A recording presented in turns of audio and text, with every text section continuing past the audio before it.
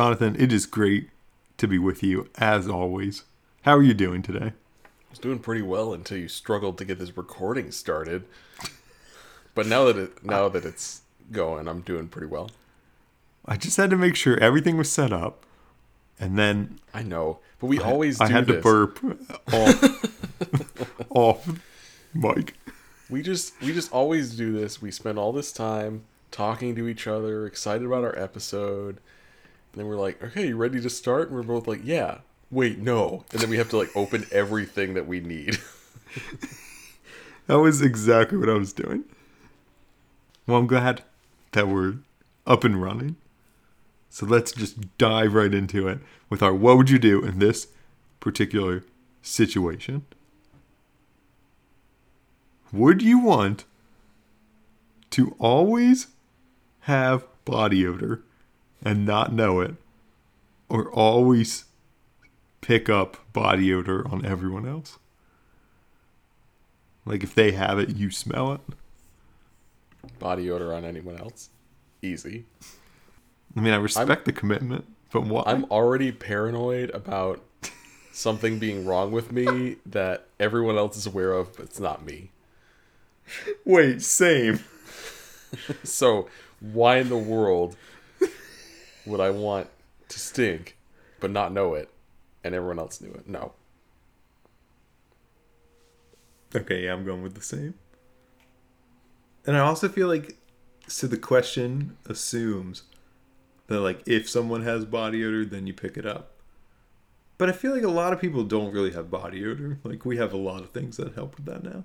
Like, in the ancient world, in Sure. Bible times, Yeah, it would you'd be be terrible. dead. If we went back, we'd be dead.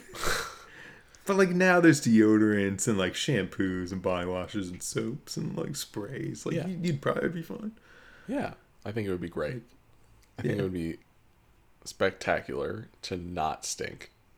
I'm glad we both share the same fear that something's wrong with us, and just everyone around us is doing the courtesy of not telling us. Yeah. It's not great. No, it's not. Ugh. It's probably the definition of anxiety. You're right. Well, I hope there's some form of body odor in our passage today. Can I go ahead and read it? I'd love that. Amazing. This is John chapter 14, verses 22 to 29.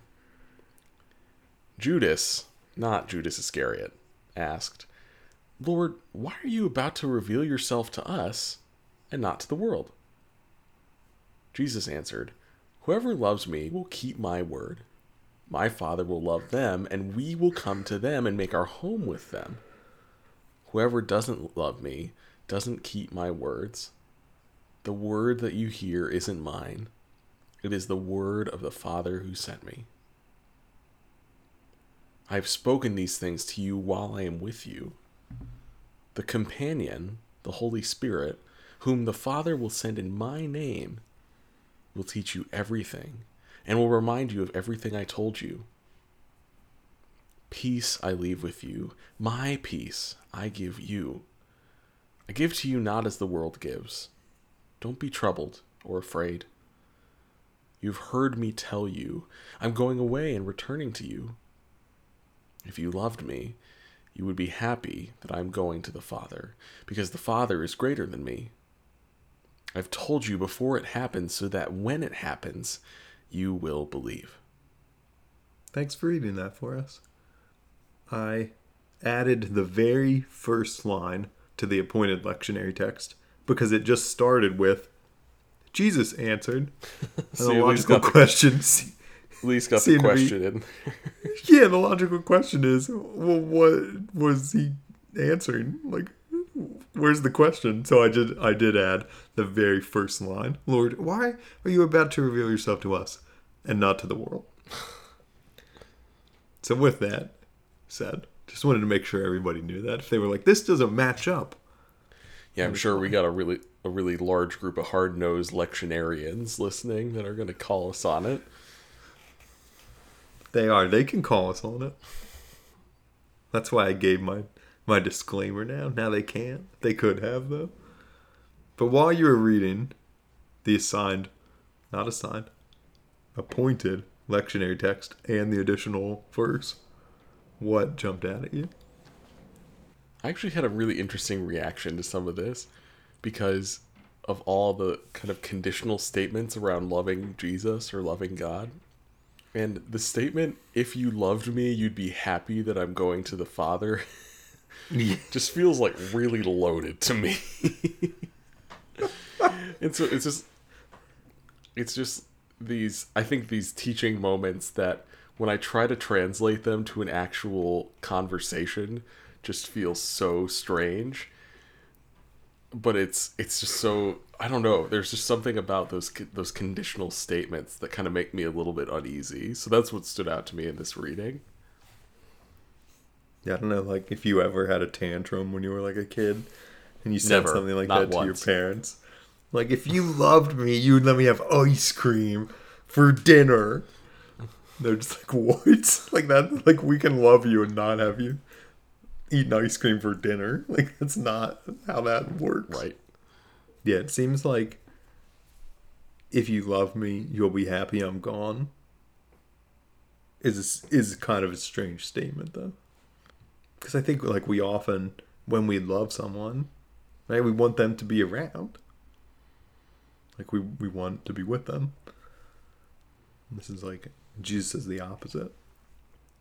I think one of I don't want to move too fast into what's the point. So we're still talking about the text, but I think like what we can say about the Holy Spirit is that I mean it's at least on par with Jesus.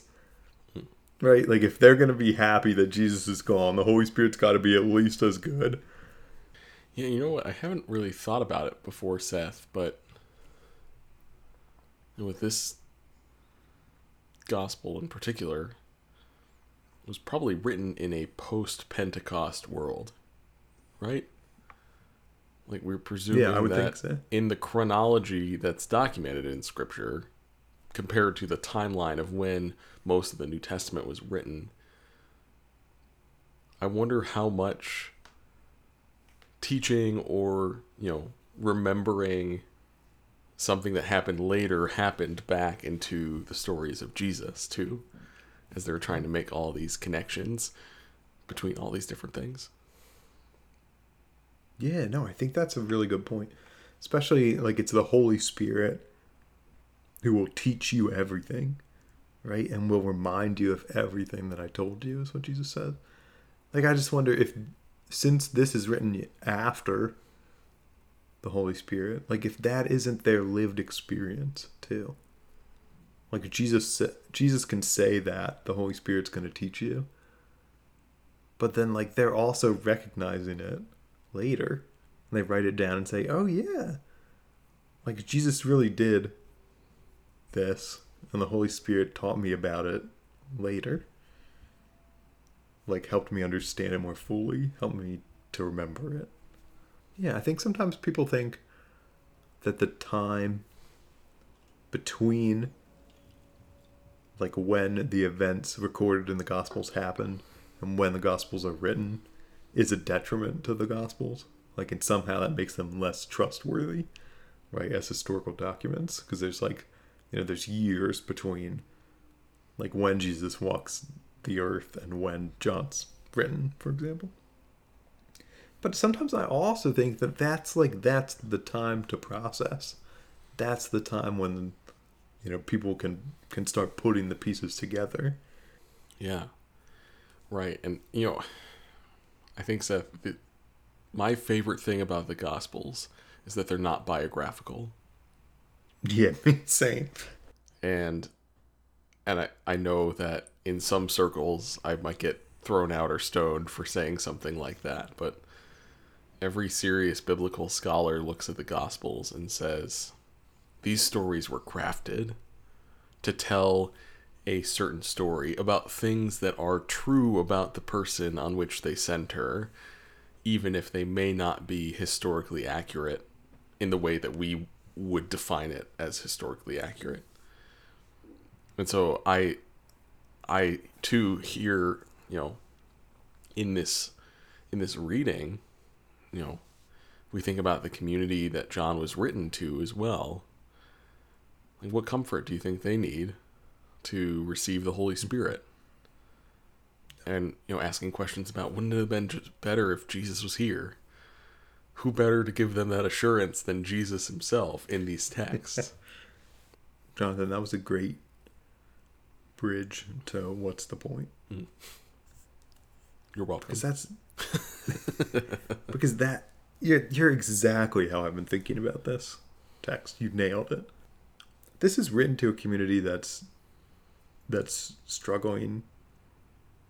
They're real small, like insular. They're trying to keep other people out, and like they need some assurance. So like my question when I was reading this is like, well, what does this say to them?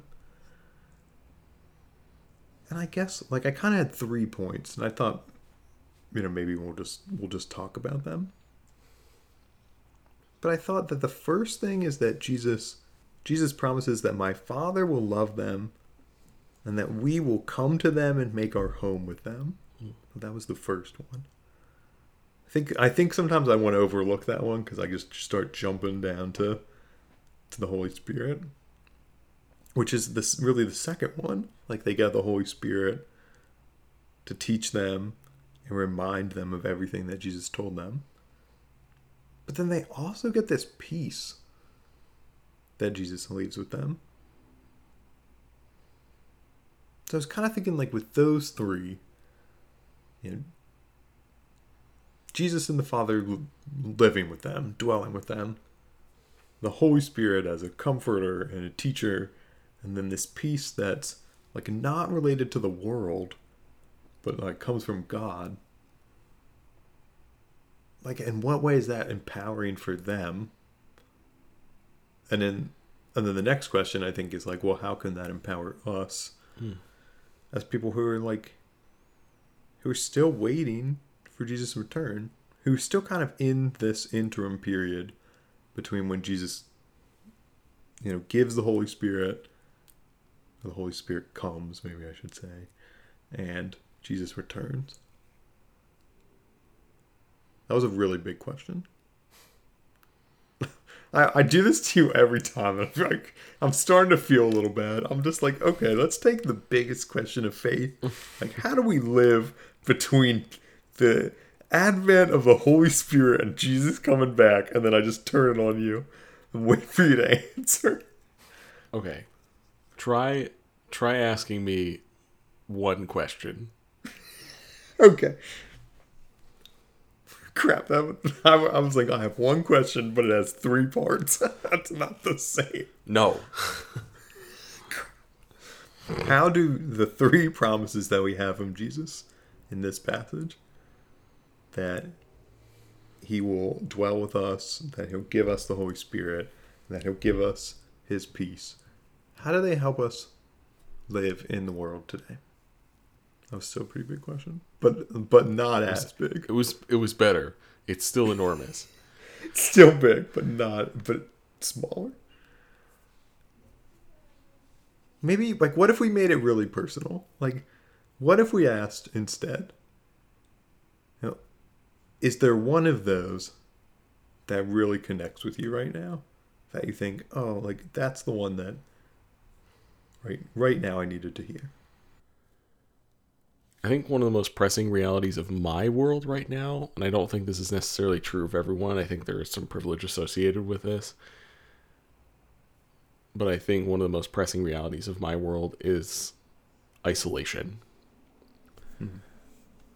Obviously accentuated by the last 2 years, but ultimately we are in a world that has created a lot of means for connection that do not substitute fully what it means for us to be in relationship with another person. Because if we were in person together, Seth, and you said something that I disagreed with, the way I would respond to you is a lot different than if you said something online that I disagreed with. Because like the functional equivalent in person of a quote tweet where we drag another person is to literally like stand up on the table in the restaurant where we're in and say, hey, everyone, listen to what this idiot just said, and then to repeat it out loud and then make another like there is no equivalent behavior to align with how we act in these spaces that are supposed to connect us further. Hmm.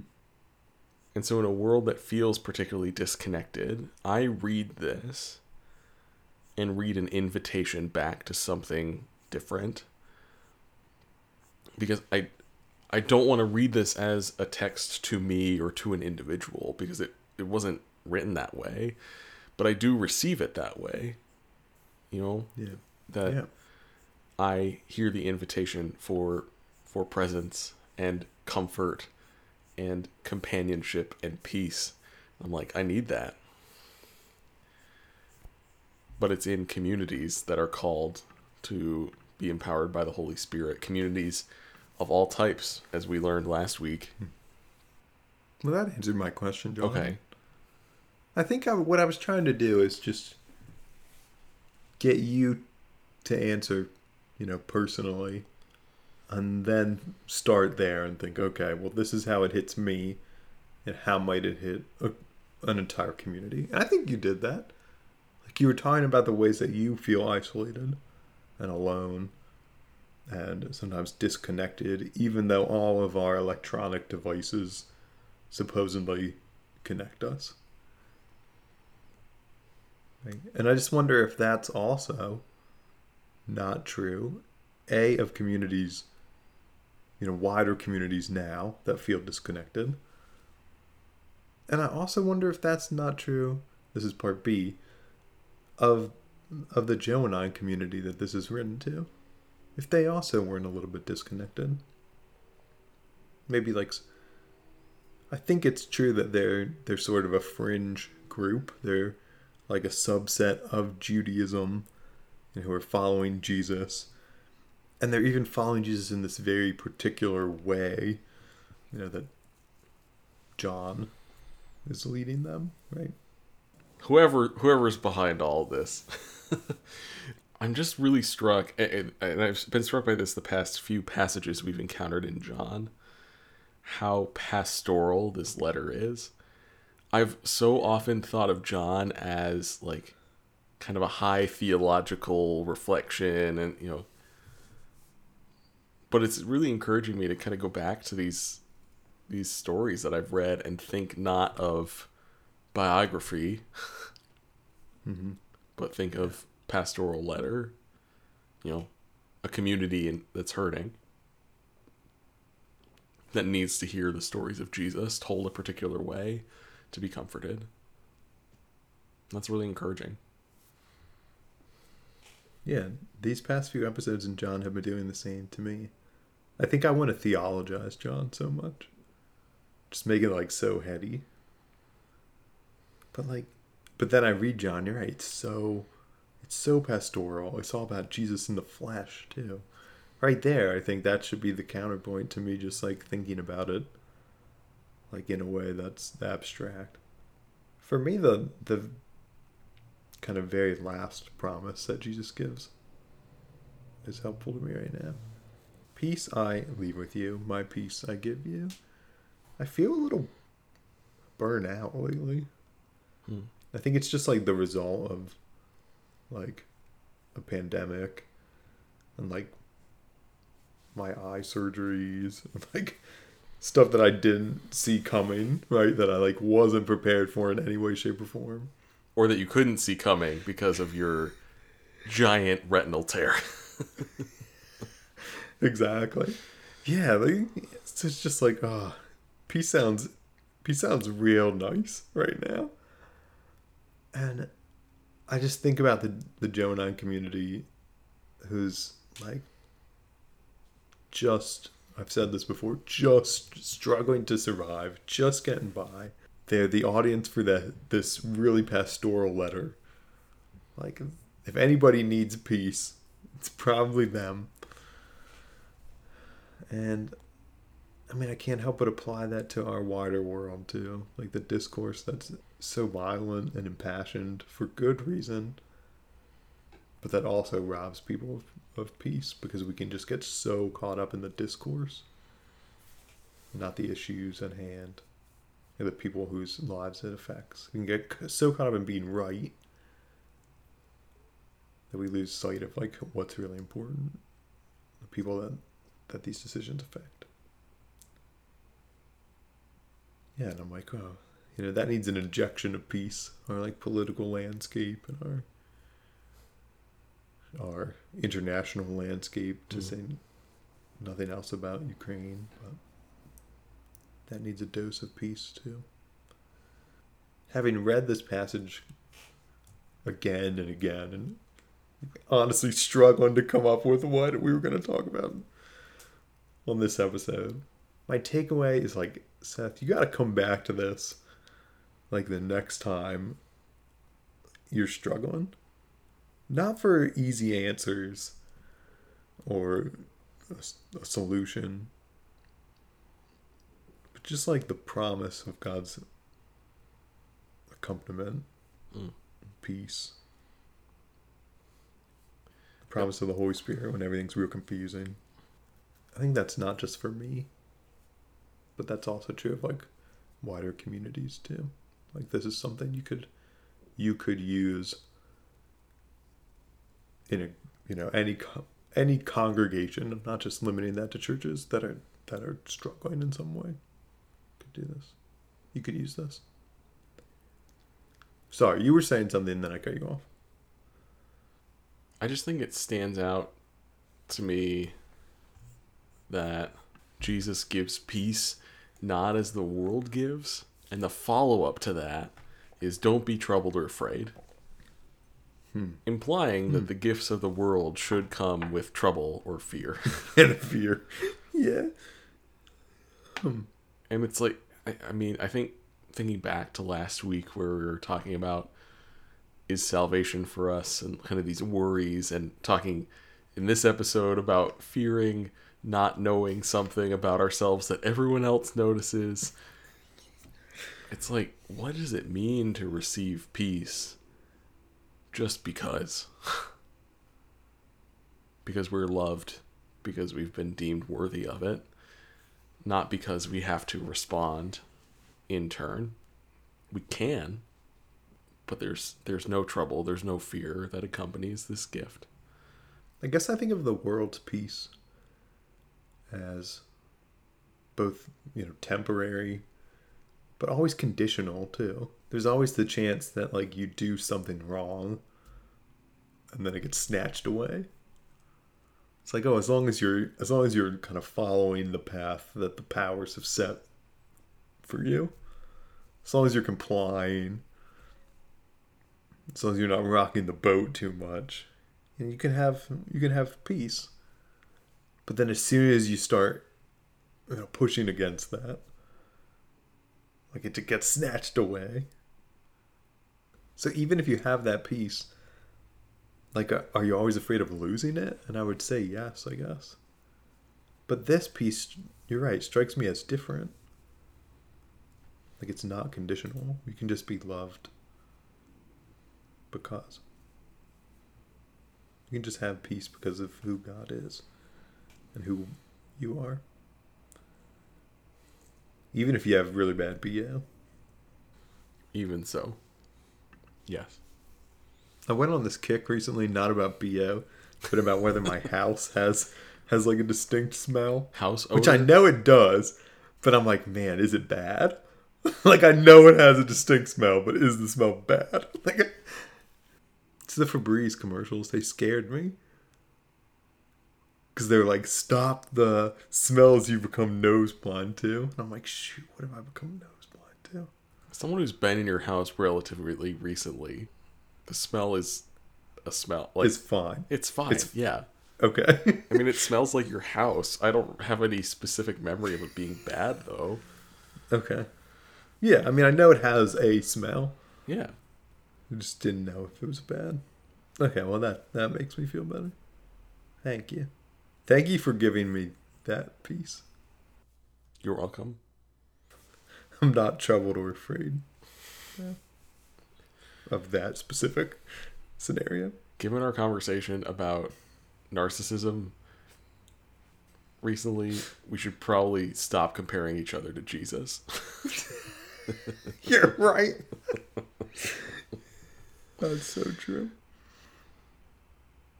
Well, what if we prayed with Jesus?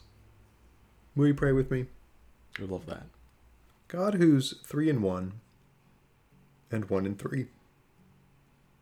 You make your home with us.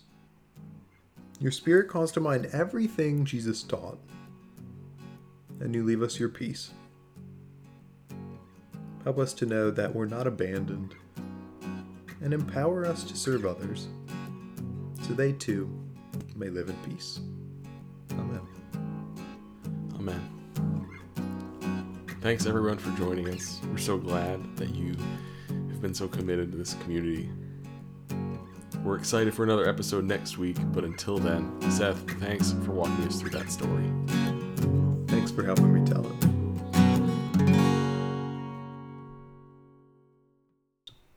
We'll assume his name's John. We never know, right? You know this. All the Gospels are anonymous. So I was just saying, well, John seems like a good a name as any. Sure. That's fine. Like, good enough. Isn't it amazing to think that the NBA player, Giannis, and I'm not going to be able to say his name. That's John.